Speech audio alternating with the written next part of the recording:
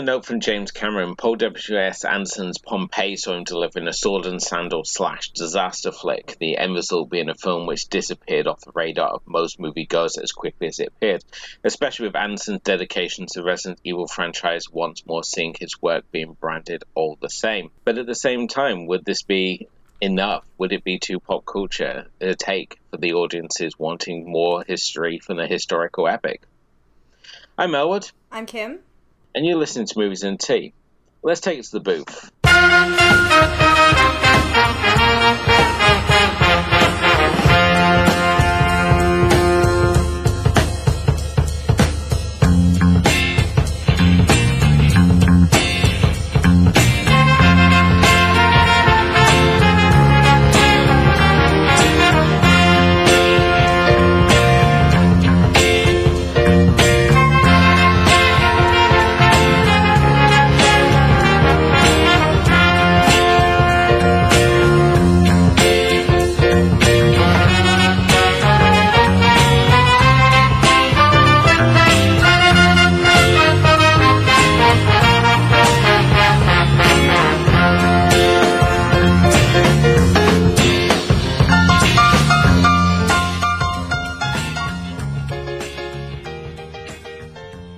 Okay, well, welcome everyone. This is obviously the final episode of Movies and Tea. Season 1. Of this season. Yeah, this season. Obviously, this season we have been looking at the filmography of Paul W.S. Anderson, and now we're here at the journey's end, marking the end of another civilization, so to speak, making it kind of fitting that obviously we're here at the end of our season. And we're obviously talking tonight about Pompeii. This is one of those films which I think people have a very set opinion of it, and at the same time it seems to like be very much under the radar for a lot of people when it comes to when we obviously talking about Paul W.S. Anderson filmography. I mean, most people are like, if you say Paul W.S. Anderson, I mean, they're either going to say like Resident Evil, that some maybe will see like something like Death Race. I think a few even less people may even say stuff like Event Horizon and Mortal Kombat. So I very rarely hear anyone say, oh, Pompeii or Three Musketeers. So this is really sort of the dark territory of the filmography. And I know going into this, there was some opinions already on what we were going to expect from this one. Well, I mean, it comes with the fact that, like, I think just because we're really honest here, that Pompeii was really on that kind of maybe we don't want to go there territory. And then we had a whole debate about whether we would add it on or not, since it kind of like tipped it over the amount of movies we wanted to cover in a season.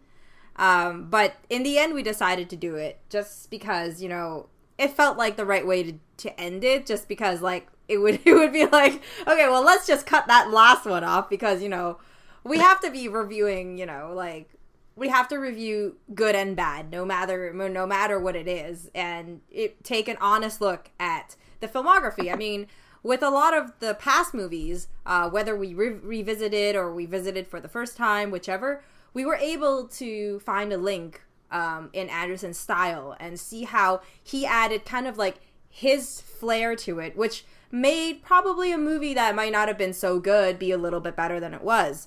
And, I mean, at least for myself, as I was starting this movie up for a second time, the first time being a viewing on a plane, that was what I was hoping I would get. Now, did I get that? We'll talk about that later, right?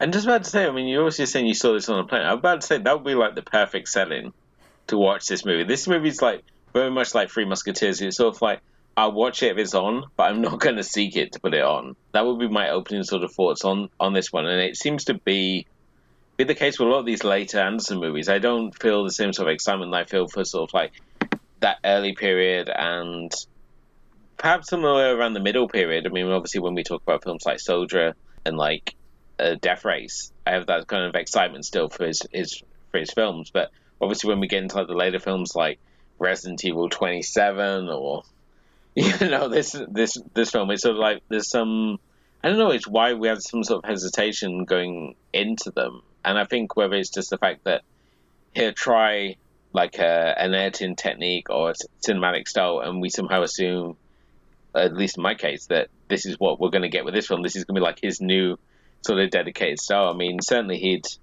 at this point in his career, he'd fallen in love with 3D filmmaking. This is his fourth film that he's made now in 3D. He did 2 Resident Evil movies. He did 3 Musketeers in 3D, and then he did Pompeii in 3D as well. However, when we saying this is 3D, I mean, this isn't like James Cameron's Avatar 3D. This is sort of like, oh, we're going to make some cheap bucks by putting it into 3D, style 3D. And certainly when I was watching this, I mean, I watched this in, cheap-ass 2D, because I ain't going to shell out the extra to get a 3D setup here. And I can honestly say it made like zero difference to my viewing experience to watch this in 2D. So, I mean, did you ever see it in 3D? I mean, no, I didn't. I mean, like I said, the first time was on a plane, which is obviously not, and the second time was in the comfort of my basement, which is not a 3D setup either. But I mean, I feel a lot of movies do that now, and I tend to not go see 3D just because it's more expensive and it's not really.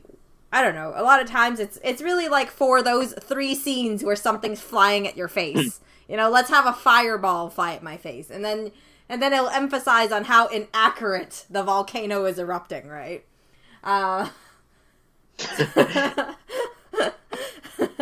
So, I mean, like, I don't know. I mean, obviously you kind of have an idea right now on how we're feeling about this movie. So let's start right away. What did you feel about this movie? Like, what are your first thoughts about it?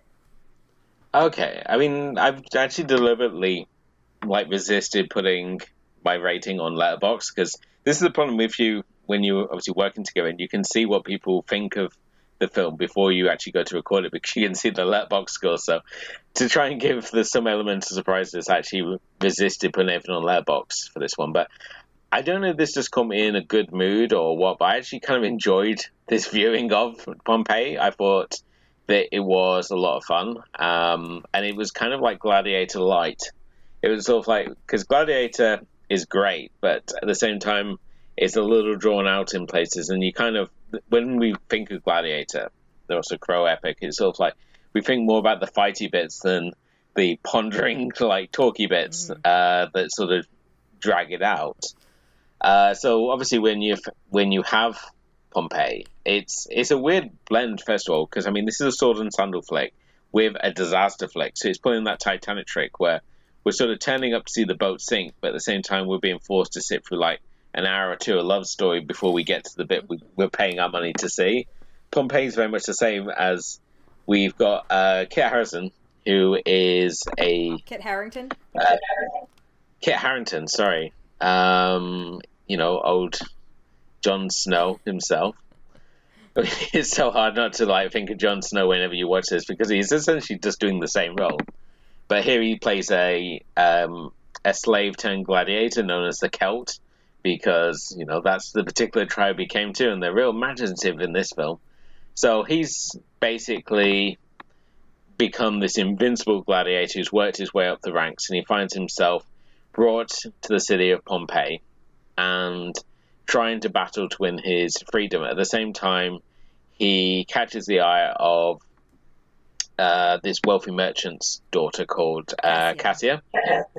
Yeah, played by Emily Browning, and they form this very unlikely romance. I mean, this isn't just the fact that, he's a gladiator, she's obviously of power and money and influence, because even in historical context, that would have made sense, because gladiators were often whored off to ladies of money, because, they were seen as these desirable specimens of manhood. So the connection there was easy to make, but the meeting of these two characters is just so stupid that it means that the love story between these two makes absolutely no sense. So in the meantime, we've obviously got the corrupt Roman senator here, played by Kiefer Sutherland, Corbett, playing Corvus, who, I mean, he's basically sleepwalking his way through this, but he's sleepwalking his way in such an entertaining manner. He's sort of so much presence in this film that he doesn't really need to try. He's sort of that base level of evil, but he's somehow managing to act above everyone else in the movie. And obviously the big sort of finale obviously is the eruption of Pompeii, of Mount Vesuvius. I'm right in saying. You see, my history lessons really come into effect here now with this one, and that basically just makes up the last sort of half hour or so. As you know, we see 200 plus extras running around while special effects and CGI get thrown around the screen. So, yeah, it's, as I said, it's, you basically get all the stuff that you wanted from Gladiator, but a little less runtime. You get to cut in about an hour and a half off your runtime. So, for that respect, I kind of enjoyed it, even though obviously Anderson isn't working at the same level as a master director like Ridley Scott is, and that really shows throughout many of the scenes here. But what we do get here is a very commonly directed film. It's not badly directed; it's just poorly scripted, more than anything. Yeah. And I think that's where it really breaks its own legs, is the fact that the script is there's in the dialogue is fine. It's just the actions and the way we get to certain moments is very poorly done. I honestly think it's not really I think the whole evil senator and that whole politics thing was okay. It was okay. And where it really falls apart is this kind of really odd scenes that go on, say that love story is written really badly. I'm not gonna lie that the only reason I didn't know when I first watched Pompeii that it was Paul W.S. Anderson, and I mean the plain time that I watched it. I watched it because I had just watched a series of Unfortunate Events, the Jim Carrey version, and I really loved Emily Browning, and I wanted to see how she was after the whole child acting phase, And obviously, I'm not one of those people who Sucker Punch. I actually think that's one of the movies we should actually discuss eventually. Maybe in our, after hours thing that we were talking about before. So I really just went in for this. And I saw so many bigger names than I expected. But I mean, as much of a romantic as I was, oh my god, this love story was just so bad, and it was just, and on top of that, it was so expected.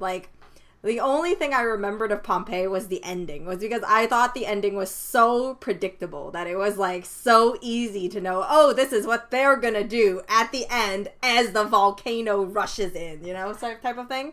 Because, it's kind of like Titanic. You know what's going to happen. There really is no, alternate path to this that's going to happen. And I think that sometimes movies like that has that sort of crutch where if you don't treat it in the right way and you don't end it in the right way, then it becomes this kind of forgettable mess in both a literal and, figurative way. I thought this one was the disaster was done really well. I loved the CGI and I thought it was really entertaining how everything was done. Even the most improbable part of the water coming in, the whole tsunami coming in and a wall blocks it. Even in the most improbable parts. But that is, I think it's kind of we haven't had really great disaster movies. So when we see disaster movies, it comes to be expected that you kind of have this suspension of belief. And this movie is kind of sped up in the sense that, Mount Vesuvius didn't have fireballs shooting out in a day. It probably took a while for the ashes to fall and for it to start erupting a little and shooting all kinds of stuff out. And in real life, I was watching it with, I was watching it with my husband, and he was lava should be moving much slower than this. And I was yeah, but how entertaining would that movie be? It'd be just creeping along slowly. It'd be a 4-hour movie instead. But no, I mean, well... but I mean, Pompeii was, that's really... I mean, I'm not a big Gladiator fan. I already told you that before off air. I'm not a huge Gladiator fan. I don't know if it's the content because it's super long, but also because I don't like Russell Crowe. So I never actually finished Gladiator. But For what I remember of it, this one has like a lot of like bits of Gladiator in it. It's kind of like a crappy version of it, I guess. But I do appreciate that Anderson obviously has a lot of like presence in this also. So like other than the fact that this is one of the few films that he didn't script, but I guess that's where the quality drops. We, fast forward to like when we were talking about it, and I think Shopping, and we were talking about how maybe he shouldn't script his own films. Now I take that all back. Maybe he should script his own films all the time. He certainly got better as a writer. I think as he got more sort of confident as a writer, and you could tell as the films have obviously gone on, and certainly with the material he's dealing with, he's a very good sort of like popcorn writer.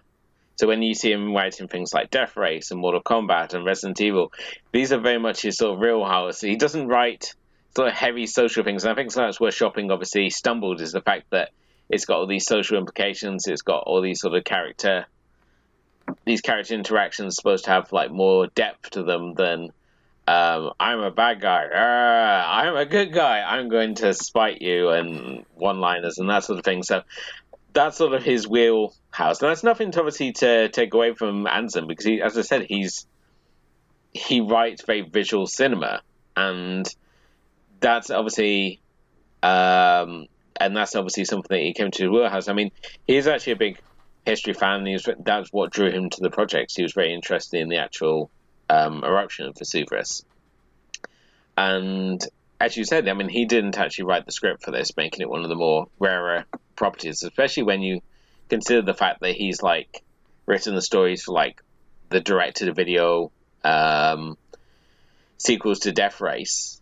He's done the scripts for those, so it's bizarre the fact that Pompeii was one that he chose actually not to actually do the actual scripting for. I mean, the script for this one is, again, this was a screenplay by Johnny Scott Batchelor, Lee Batchelor, and Michael Robert Johnson. So 3 people there, and apparently between the 3 of them, none of them could really craft out a framework that didn't make you feel like you were watching a lighter version of Gladiator. I mean, the goal of the system, they even like borrow a joke from Gladiator. Because in Gladiator we had this scene where they recreate this famous battle where this army is like slaughtered horribly, and they try to recreate the massacre of Kit's people we see at the start of the film.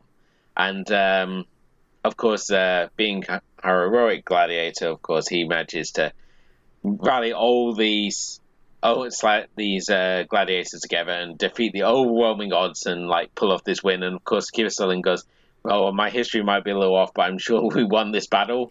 Of course, copying that same joke from Gladiator, and I think that kind of stood out. It's like, oh, that was a bit stupid. At the same time, we've got his sort of like best friend and rival sort of gladiator, so to speak, who's supposed to be like carving through this post, which I'm not sure it's supposed to be made of stone or wood, but when he's hacking away at it with this big battle axe, it's very clearly polystyrene.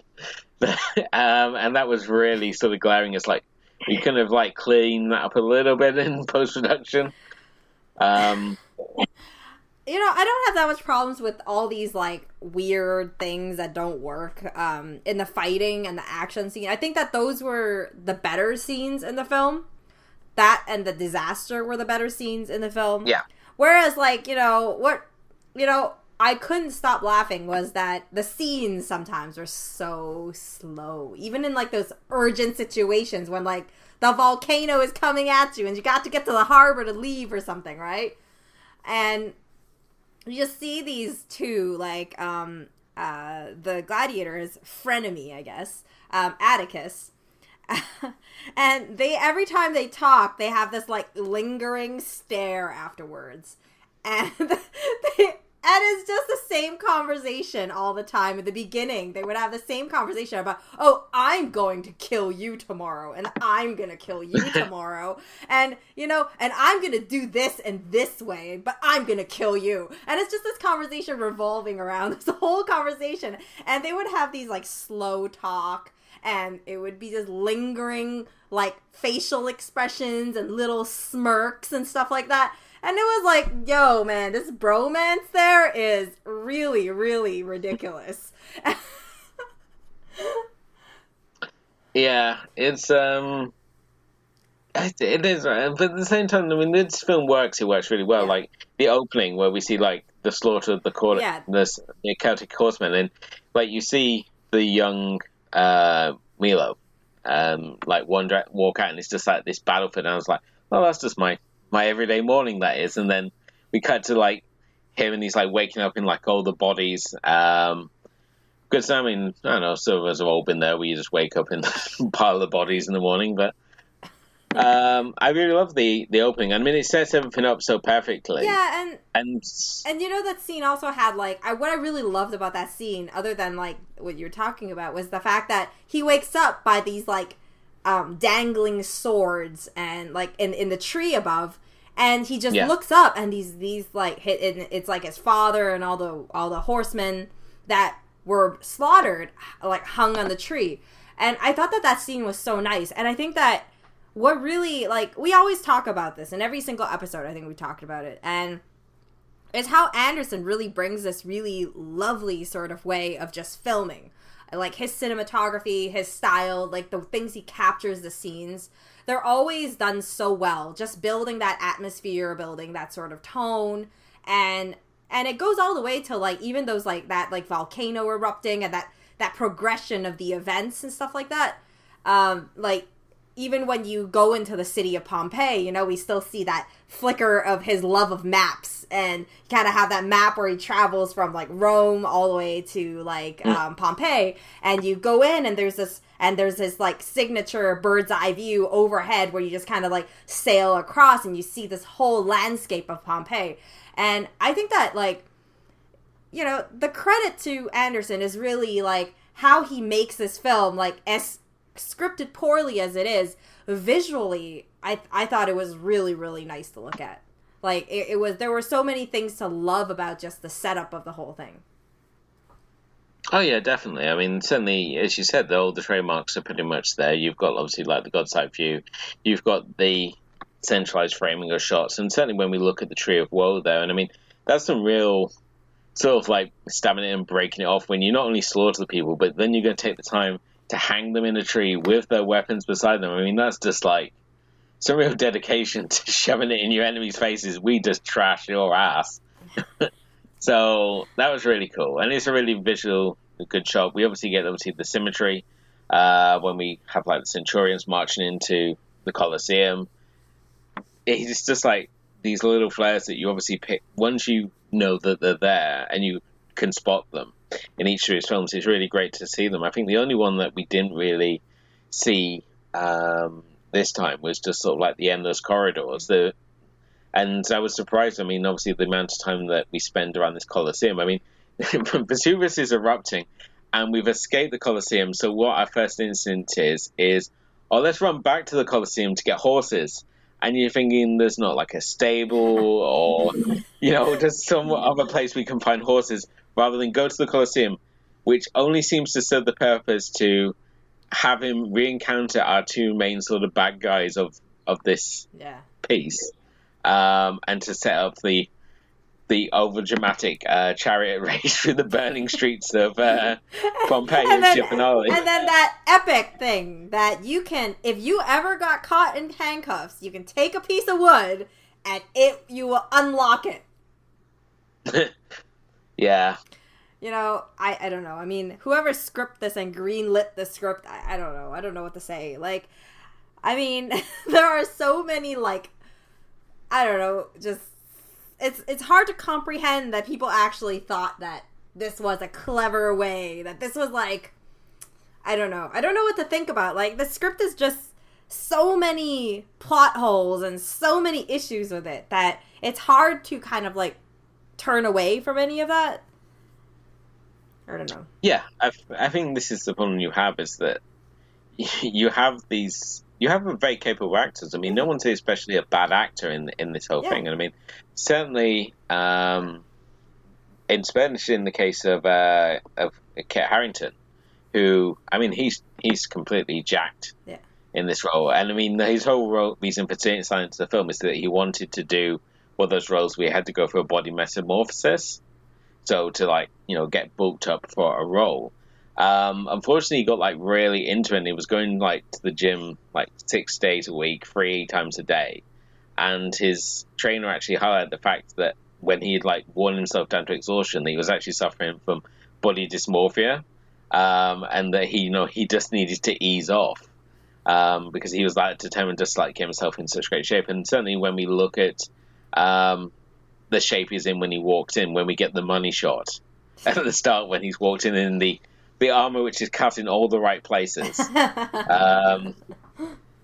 It certainly pays off. And I think, as I said, it's hard to distinguish this between him and when he's obviously playing Jon Snow, because they are very similar sort of roles. He's sort of like, I'm sort of like, you know, I'm the humble warrior, you know. A man of few words, you know, but yeah, he's sort of like, if Hugh Grant got in a lot of sword fights, he would be that sort of, the Kit Harington character in this. He's sort of like, I just fumble around, and, you know, but I can kick a lot of ass. And certainly when we look at the fight scenes in this production, and this is something that's always been frequently pointed out, is that you can tell how skilled the performers are by how close the camera is and how many cuts there are in a sequence. So if a performer is particularly skilled, such as we often see like in Hong Kong cinema, and like Shaw Brothers, you will see the wide frame lens, and they will have very few cuts and just have like a fixed camera. So when we look at things such as like Jackie Chan's like Snake and Eagle Shadow, you have that fixed camera, and you watch the two performers who will be battling back and forth across the screen. In here, we've got sort of a camera where we get quite a lot of shots where we get to see full body shots, and they incorporate a lot of close-up shots as well. But it's not shot with any of the sort of franticness, frankly, of Resident Evil: The Final Chapter. He allows these sequences to breathe, and we can see what's actually supposed to be happening on the screen. And the actual fight choreography is really sort of satisfying. There are obviously moments in it which did obviously raise grumbles for myself, that, you know, things such as like axes being thrown that way, you know, aren't going to have that effect. Every time someone throws a spear, it's like essentially the same as if I threw a broom handle at you. It's sort of like that has no power or effect whatsoever. It just seems like this flimsy pole that's being thrown across, rather than anything that's got any sort of like force behind it. So those was kind of lacking. But, you know, whenever we got someone involved in swordplay in this film, it's all very interesting. And certainly when we have especially in the opening gladiatorial sequence where it's all rain soaked, and you've got like the blood dripping off the weapons, and you've got these 3 sort of gladiators who are basically, from what we can tell, they've been on the winning end until obviously Kit Harington comes in and just like completely butchers them all. But it's so cool to see like a gladiator sequence in rain.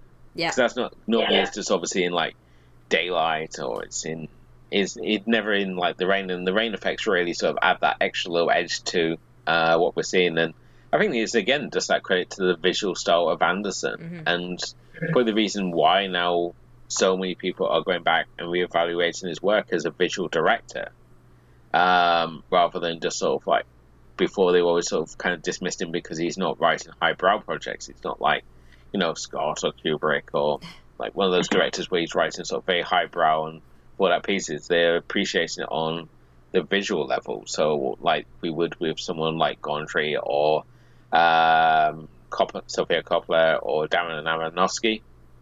So that sort of director they're now viewing him as being. So, and when you look at scenes like this, it's hard not to fault his skill as a director. It's just unfortunate that he doesn't always have the best scripts to work with. But I honestly, like, I don't really have a lot to say about Pompeii. I think it's a really straightforward film, like most disaster films are. Like, I would really like to see him do another disaster film, but without the without the over drama, you know, like all this like badly scripted drama and all that stuff that's going on, something a little bit more like flat out disaster. Because I think he would really be able to make something really great out of it. That's something that I think would be like, I don't know. I thought that the disaster part was really competent. Like, I mean, the Pompeii thing erupting and stuff like that, it worked so well for what it was. Like, visually, I loved how it was constructed and how it was put together and just the progress of it and the whole development of each of the scenes and how it was put together and all that stuff. But, I mean, the real thing that lets it down is just, like we keep saying, it's the script. It's how, you know... it's just the progression and the pacing of these scenes that are happening and how it oddly, like, it feels like a few disjointed stories pushed together and they never really, like, seem to work really well and nothing seems to make a lot of sense. Yeah. I can understand what you're saying, but at the same time, I'm kind of like thinking, if I'm going to have a disaster flick and something, I kind of prefer that I'm going to have a gladiatorial flick and a disaster movie rather than I'm going to have a drawn-out love story which makes absolutely zero sense and a disaster flick. I mean, that was the thing which always annoyed me with Titanic, is the fact that I have to sit through 2+ hours of this unlikely and very improbable romance between Kate Winslet and Leonardo DiCaprio's characters. They make doe eyes and run around the script and act without, in this world where they're completely free of the rules which seem to be binding every other character. Whereas here, it's sort of like, we're building up to the volcano, but at the same time, you know, what I'm getting to see is largely entertaining. I'm getting to see, you know, people fighting and killing True. you know, action, which is certainly a more enjoyable way I'm going to build up than sort of, if I have to watch Kit Harington and I making doe eyes. It's so like no. I that's what I don't want. Like if I wanted Anderson to if I would want is Anderson to make something that's like no love story in it, like without that kind of like. I know they have to do something like that. I guess it's kind of like, you know, they really wanted to give that maybe kind of like a draw for, I don't know, women to go watch it. But then I mean, Kit Harington is enough of a draw. I think him and his like.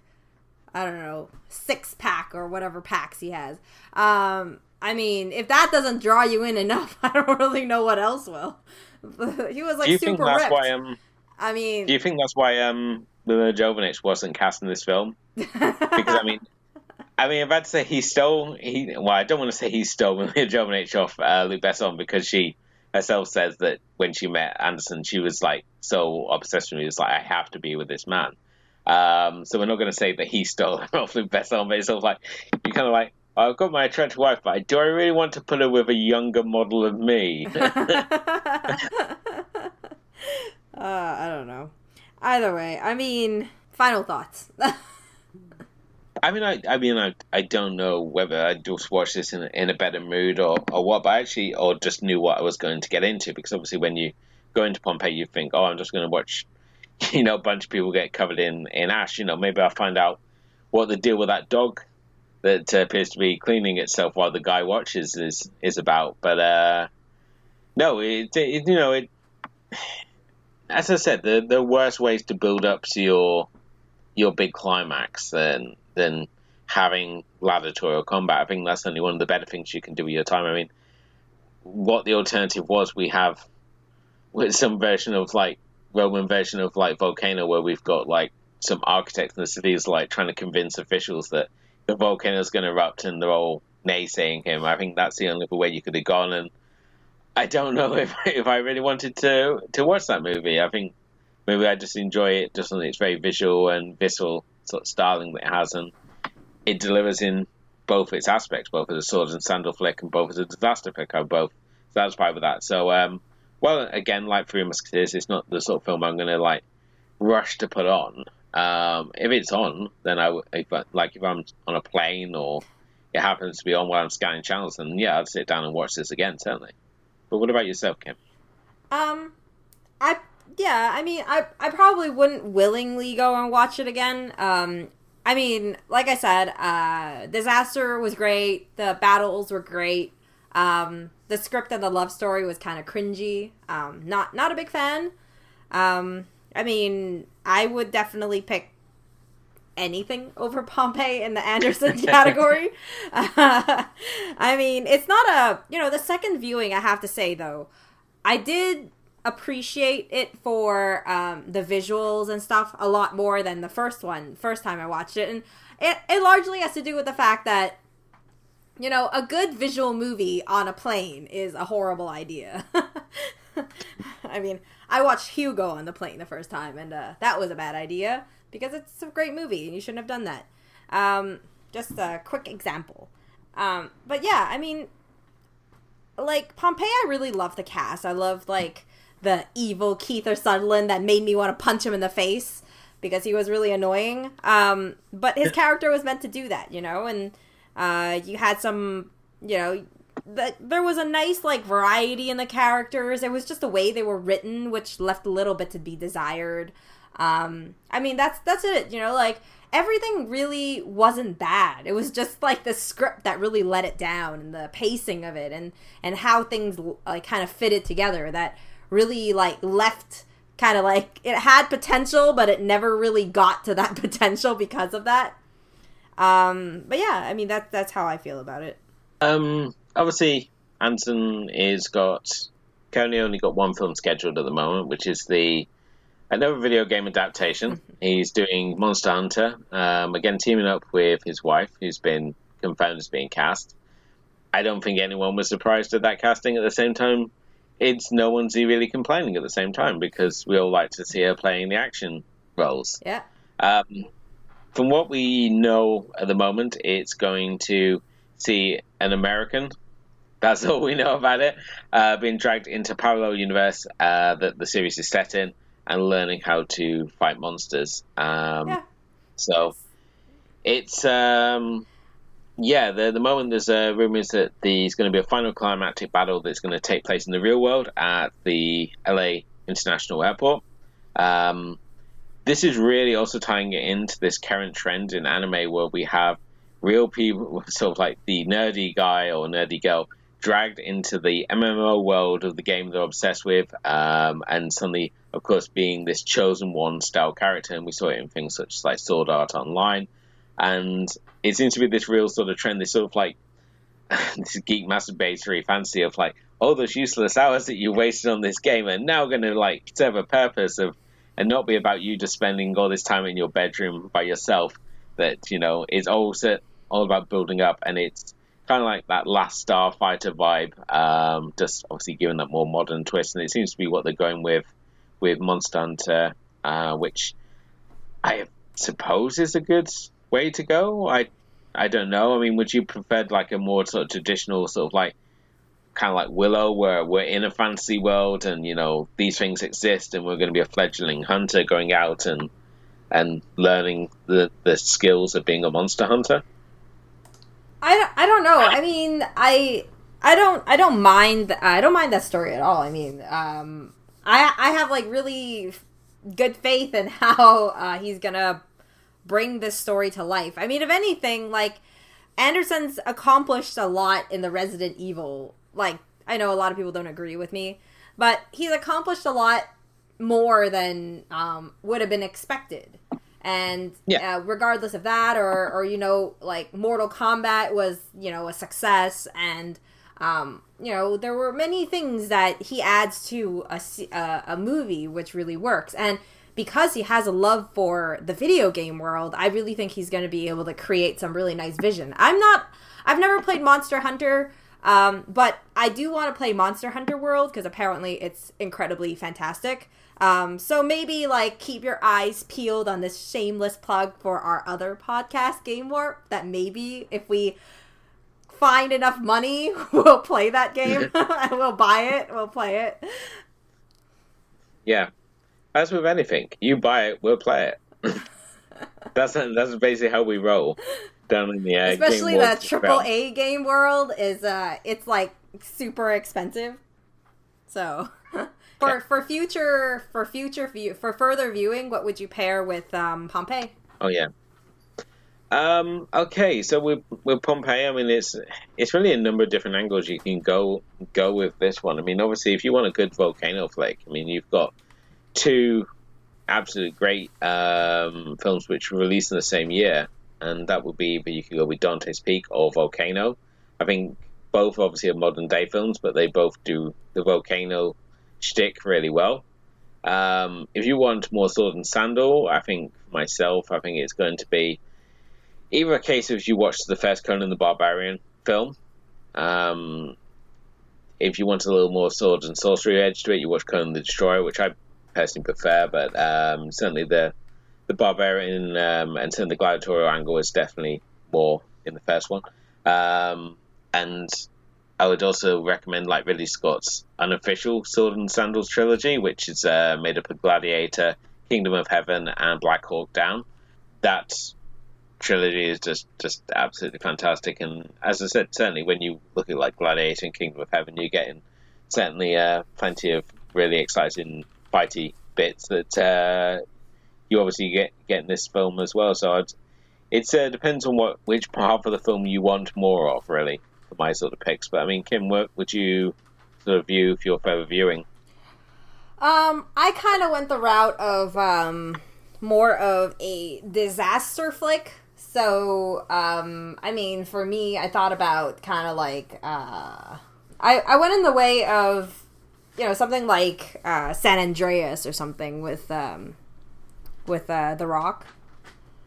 I really don't know. I mean, or you'd watch something really like pure disaster, like The Day After Tomorrow. You don't have a volcano eruption or anything, but it is a disaster flick, and I mean, people have mixed views about San Andreas, but I thought it was a pretty enjoyable, entertaining film. It's nothing masterful. It's a disaster flick, It's good. It's a disaster flick. What do you expect? And, well, I actually, as I was watching this, I also thought about, like... So, yeah, I mean, other than that, I thought about Journey to the Center of the Earth. I mean, that one had that kind of, like, 3D element to it. It had some sort of adventure. There was a little bit of kind of, like, a disaster-y thing, sort of thing. I think it could be a good pairing, too. A little bit of fantasy. And that's it for me. I really don't know. Yeah. This was a tough one to pair. Okay, it's certainly one of the more unique ones. But yeah, I mean, this obviously brings us to the end of our time with Paul W.S. Anderson. It's been an experience, to say the least. I mean, we've had some highs, we've had some laughs, had a few lows. But yeah, I feel that. I mean, having worked away from the filmography now, I mean, are you now more a fan of Anderson's work? Or are you still the same? I mean, where do you sort of stand now that you've seen the range? I definitely would say I'm more of a fan. I've always been a fan, so I've appreciated his work even more now. Like visually, I think that he's really competent. Even like written some. Like, a lot of times when he's scripting, even co-scripting and stuff like that, the movie works to its favor because he has the vision of what he wants to do really well. And that matches his style. So, yeah, I definitely like him more. Like, I look forward to seeing more of his stuff. How about you? Yeah, I think... For myself, I found that the stuff away from the Resident Evil franchise is probably some of my more favorite stuff. And I think it's really just the last chapter. The last chapter in particular just like kind of tainted me on that whole aspect of it. I mean, obviously, certainly what he did with the Resident Evil franchise. He started off as a video game adaptation, and then he took it and really ran with the idea and took it in some like really unique worlds. A very improbable end game. Where when we actually found out what we've been building up to, like the reason for these events, it seemed like, as you pointed out, it seemed like, oh, that doesn't really work well.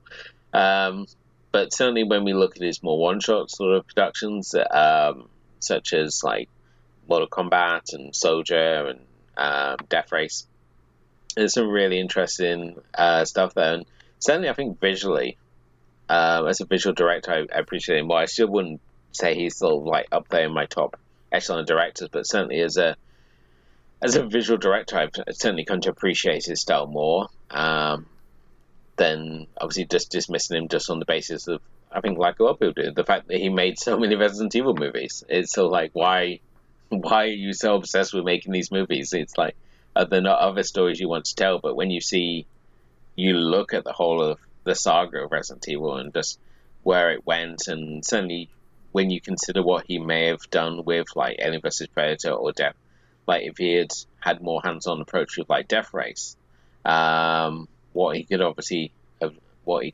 done with those franchises as well. It would have kind of been interesting to see how he developed those worlds, but alas, it was not to be.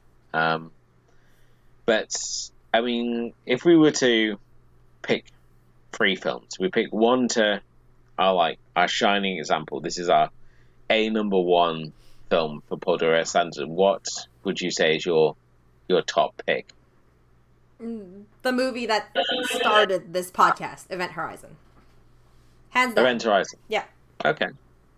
For myself, it's still Mortal Kombat. I don't care if people want to say it's stupid or what, but I love Mortal Kombat. And I think certainly when you listen back to that episode, once you get under the fact that it's just pure nerding out on that series, just there's so many fun elements. And I loved it when I was a kid, and it was just like fun sleepover fodder, and I love it now as an adult going back to it. It's just, as I said, it's just Enter the Dragon, but with fantastical elements, and I think that's why it works so well, is that it doesn't need to do anything overly complicated. We just need to see a reason for these fighters to be battling each other, and that's what it delivers. And I would say Event Horizon would be certainly another pick up there for myself.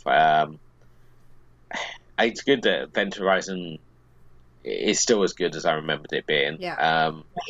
Would you want to see the harder cut he originally planned for it? Because I know a lot of people complain that it's too soft. I mean, he obviously went out, as we discussed as I said on the episode, that he set out to make a really hard sci-fi horror film, and it was really just the studio that cut it back. So, I mean, would you want to see the hard cut? Yeah, I would want to see it. It would be interesting to see, like, what was the original cut, like, kind of like the director's cut of how he envisioned the film to turn out. Because, I mean, the film itself right now, I really love it for what it is. It's more of a thriller than kind of like a gory horror. It still has, like, those horror elements in it, and it's more psychological, and that's really, like, my wheelhouse. I really love films like that. But, I mean, I really love to see what his vision of it originally was before, the studio kind of, like, cut back on that sort of thing. It'd be interesting. Cool. Now, the hidden gem of the filmography, what would you say is his most unappreciated film? Unappreciated. I'm going for more of, like, maybe unappreciated and kind of unknown. Okay. I would say Shopping. I think Shopping's, I really liked, I can't say, I loved Shopping a lot, but yeah. I thought that Shopping was a really good debut for him.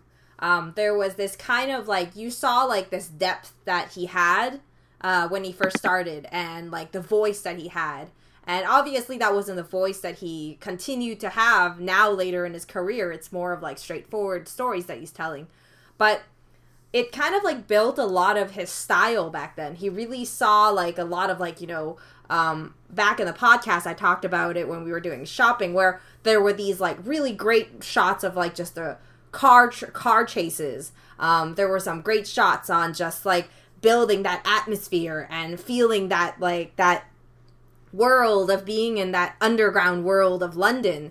And that sort of thing has really worked. Like, the contrast he has, and, the long, endless corridor stuff, and, that sort of thing. Like, it as a starting point, it's something that I feel is worth looking at, especially if all you see in Anderson is Resident Evil. Then this is a good spot to go back and see that, this director started off really strong as well. Like, there were obvious flaws in Shopping, but I don't think a lot of people know about it. And I think that that's one of the reasons why it's kind of underappreciated. Yeah, I was really not sure what you would make of Shopping, because I mean it is a slower paced film, but certainly when you compare it to the other films in his filmography, I mean it's very sort of very dialogue driven, and the fact that when you watch the trailer you think, oh, it's going to be like this balls to the wall, like Fast and Furious style action movie, we're going to be like ram raiding, and we're going to have car chases and fighting, and it's actually like, no, you have these three set pieces, and then you have a lot of like dialogue and sort of politics within this sort of world that sort of unfold obviously between like Jude Law's character and certainly how he interacts with other sort of characters trying to make the way out of the situation. I thought it's very interesting, and certainly when we looked at the films in the filmography, it's amazing how many times they come back to Shopping. It's like the producers saw Shopping, it was like, you know, this is why we wanted to bring Anderson in, and certainly opened a lot of doors for him in Hollywood. I can't help but wonder if it had been more of a success on its release, if he would have turned up and been like the Danny Boyle style director. He would have just made those sorts of films and just been like very sort of like society based sort of films, rather than more sort of like studio sort of Hollywood blockbusters, or some of popcorn sort of flicks that he obviously sort of moved on to, and what he's probably best known for. Whether he would just made sort of like more sort of like society sort of based films like Danny Boyle obviously did with like things like Shallow Grave and Train Spotting and that sort of path. How about your hidden gem? My hidden gem for myself is Soldier. Right, that was my second choice. It was a debate between Shopping and Soldier. Soldier is it's this wonderful little, it's like an 80s action movie. And at the same time, you've got this wonderful performance by Kurt Russell, who speaks about 5 lines in the whole film. Just this idea of this guy who's been hardwired from childhood to be a killing machine. Like when we see the opening sequence and they're going through the different wars and all the different training, and the fact that they're breaking these children down and they're turning them into these cold, emotionless killing machines, and the idea that they're now being replaced, and he's like figuratively and literally thrown on the junk pile, and that he's like having to learn how to reconnect with society and find his way in the world. And yeah, it's got obviously those. When we get into the second half of that movie, it just becomes like a fun sort of 80s action movie homage. It's just, there's great fun there, but just like the build up to that finale is just a lot of fun as well. And I think it's just really helped by the fact that Kurt Russell's so good in that film. It's a real sort of change of pace for him. He's not just a tough guy. He's sort of like the emotionless and wordless tough guy. He's all about his performance, how he puts himself across, and I think that's what makes it so special. And it's a shame it's been sort of forgotten, really. I mean, I don't think they've even updated the DVD. It's still a flipper, as we got way too excited about finding it out for. So trust me, and I mean, like, you think we were excited? A lot of people were excited about it. Yeah. So if you want to see some serious nerding out, just either go to our Facebook page or Instagram and look for that flipper, and you can see some people getting very excited about that. There's some real good DVD nostalgia talk on that one. And obviously, for the third pick, we're looking at the worst of the filmography that we covered. And what was yours? For myself, it's Resident Evil: The Final Chapter. You can just burn this with fire. There's no words to encapsulate the rage I felt watching this movie, and it's really down to the editing. I mean, there's a good film to be found in there, but this film is edited like they gave the film to a kid with OCD on the ups and downs of sugar binge. Nothing ever stays on the screen more than like 2 seconds, and it's shot at such close proximity. Like every action scene is just so frantically paced, and the fact that you have Colin Salmon, who should just never be anywhere near film.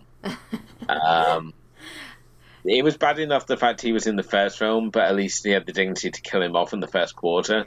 To actually have him as like a main protagonist was just like excruciating. And I mean, he was bad enough he turned up in Alien vs Predators, but At least he got killed off in that as well. But no, there was just so many issues. I mean, even the end game, which you pointed out, and I think when you pointed out the flaw in the end game for the Resident Evil franchise, it just like broke it.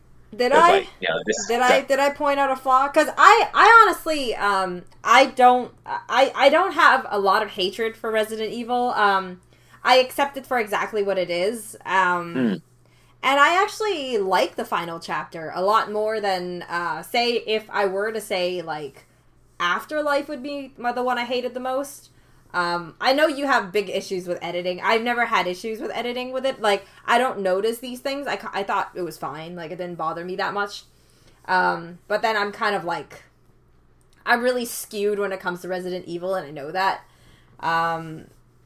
Like, for myself, I thought, like, the only reason, you know, we were talking about the lessons learned and why we shouldn't binge watch 6 Resident Evil films in one shot. And the reason I did it was because I wanted to see if the end game made sense at the end.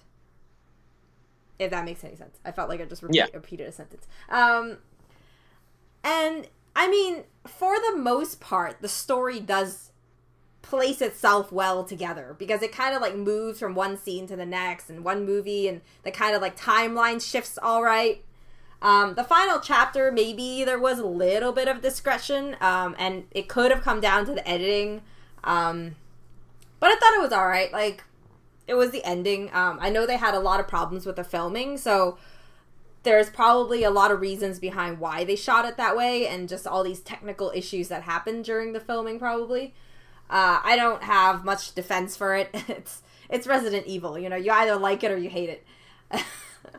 I think as time's gone on, my appreciation for the franchise has certainly increased from when I watched the first film and got really sort of angry about the fact that they would cut away as soon as anything good was going to happen on the screen. But as we've seen, obviously, the way the character of Alice has evolved over the course of the film, what Milla Jovovich has done with the character, in certainly really embracing it and making it her own. And I think rewatching Resident Evil, knowing what I'm going to get, that it's essentially a starter zombie movie, and that it's doing its own thing, has certainly made me appreciate it more. Certainly the franchise has its duff entries, as any long franchise running does, but I mean, when we look at like Part 3 and 4 has its moments which are still pretty good. 5 is just an excuse just to throw action at the screen, and 6. I love 5. 5 is like hands down my like second favorite Resident Evil. Even though in fact it has zombies driving like cars and motorcycles and stuff. I don't know. I mean, I thought it was like just this like, you know, mindless entertainment that really works. Like, it was a direction that really worked for what this franchise was heading down the road for. And, I mean, with that said, this is really stretching out. My worst film was, you know, it's obvious what it is, because we just talked about it, and it's Pompeii. I thought that no matter how great different parts were and how sufficient and there was so much potential, what kills a film worse than anything in my mind is throwing away all the potential it could have had to be a good film. And that was the script. The script really made me not enjoy it. And like, I guess I enjoyed it because I had a fun time making fun of the movie, but I'm sure making fun of the movie was not intended to be the enjoyment of it. So yeah, I mean, we already talked like 30 minutes on Pompeii, so I'm not going to elaborate on my point anymore. So, I mean, here we are, as I said, here we are at the end of this season. Mm-hmm. We've seen 2 civilizations eradicated.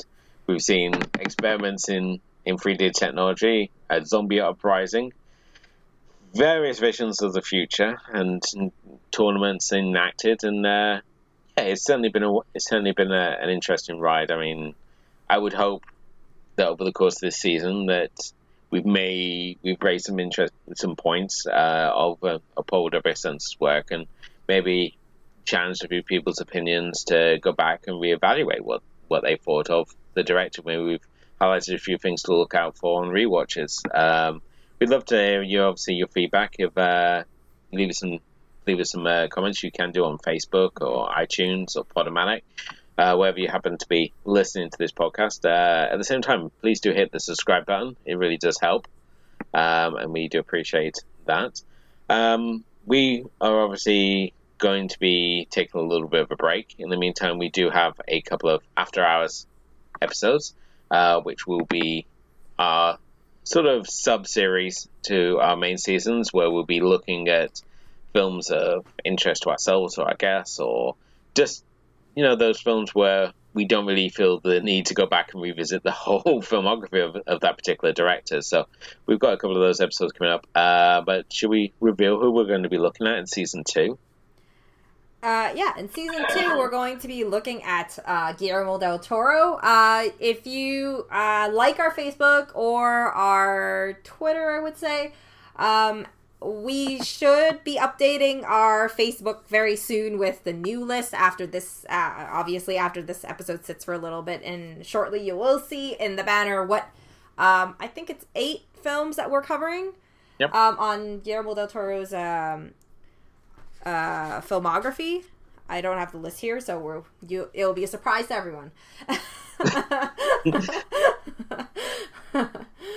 Yeah, so that's going to be fun. I mean, obviously, Guillermo del Toro is known for Pan's Labyrinth and Pacific Rim and that sort of stuff, more widely known. But, we're going to start from the beginning, just like with Paul W.S. Anderson, and we're going to see where he started and the films that turned him into the director that is today, which earned him an Oscar-winning movie. Yeah, I think Del Toro, again, another visual director. And we're obviously starting with Cronos, so his unique take on the vampire movie. And, I mean, Del Toro, he's the Spanish monster kid. A visual director who loves practical effects. And I think it's going to be interesting to see the evolution of his work as a director. I mean, the fact that he's also a director who works in both the Hollywood system, producing English films with an indie sort of slant to them, at the same time producing Spanish language films as well. So he plays both sides of the films, making him a very unique director, and one of those few directors who plays both sides, because normally once a director comes over to Hollywood, then that's where they tend to remain, or they go back to their homeland and return to making films there. So Del Toro, he was one of those directors. When he came out, we just thought he would be like another cool horror director, but obviously more recently he's won a Oscar for Best Director, and now he's sort of the directors everyone wants to talk about. So it's gonna be really fun to go back and chart his evolution as a director. So season 2 we will be talking about Guillermo del Toro. But in the meantime, you can obviously catch up with the whole of season 1 and all our episodes via our blog, which is moviesandtpodcast.wordpress.com. So if you've missed any episodes to date, make sure you go there and check this out. But until next time, I'd like to obviously thank my co-host, Miss Kim Lowe. Yay, thank you. And this is, of course, Zelda Jones signing off another edition of Movies and Tea, and wishing you all a good night.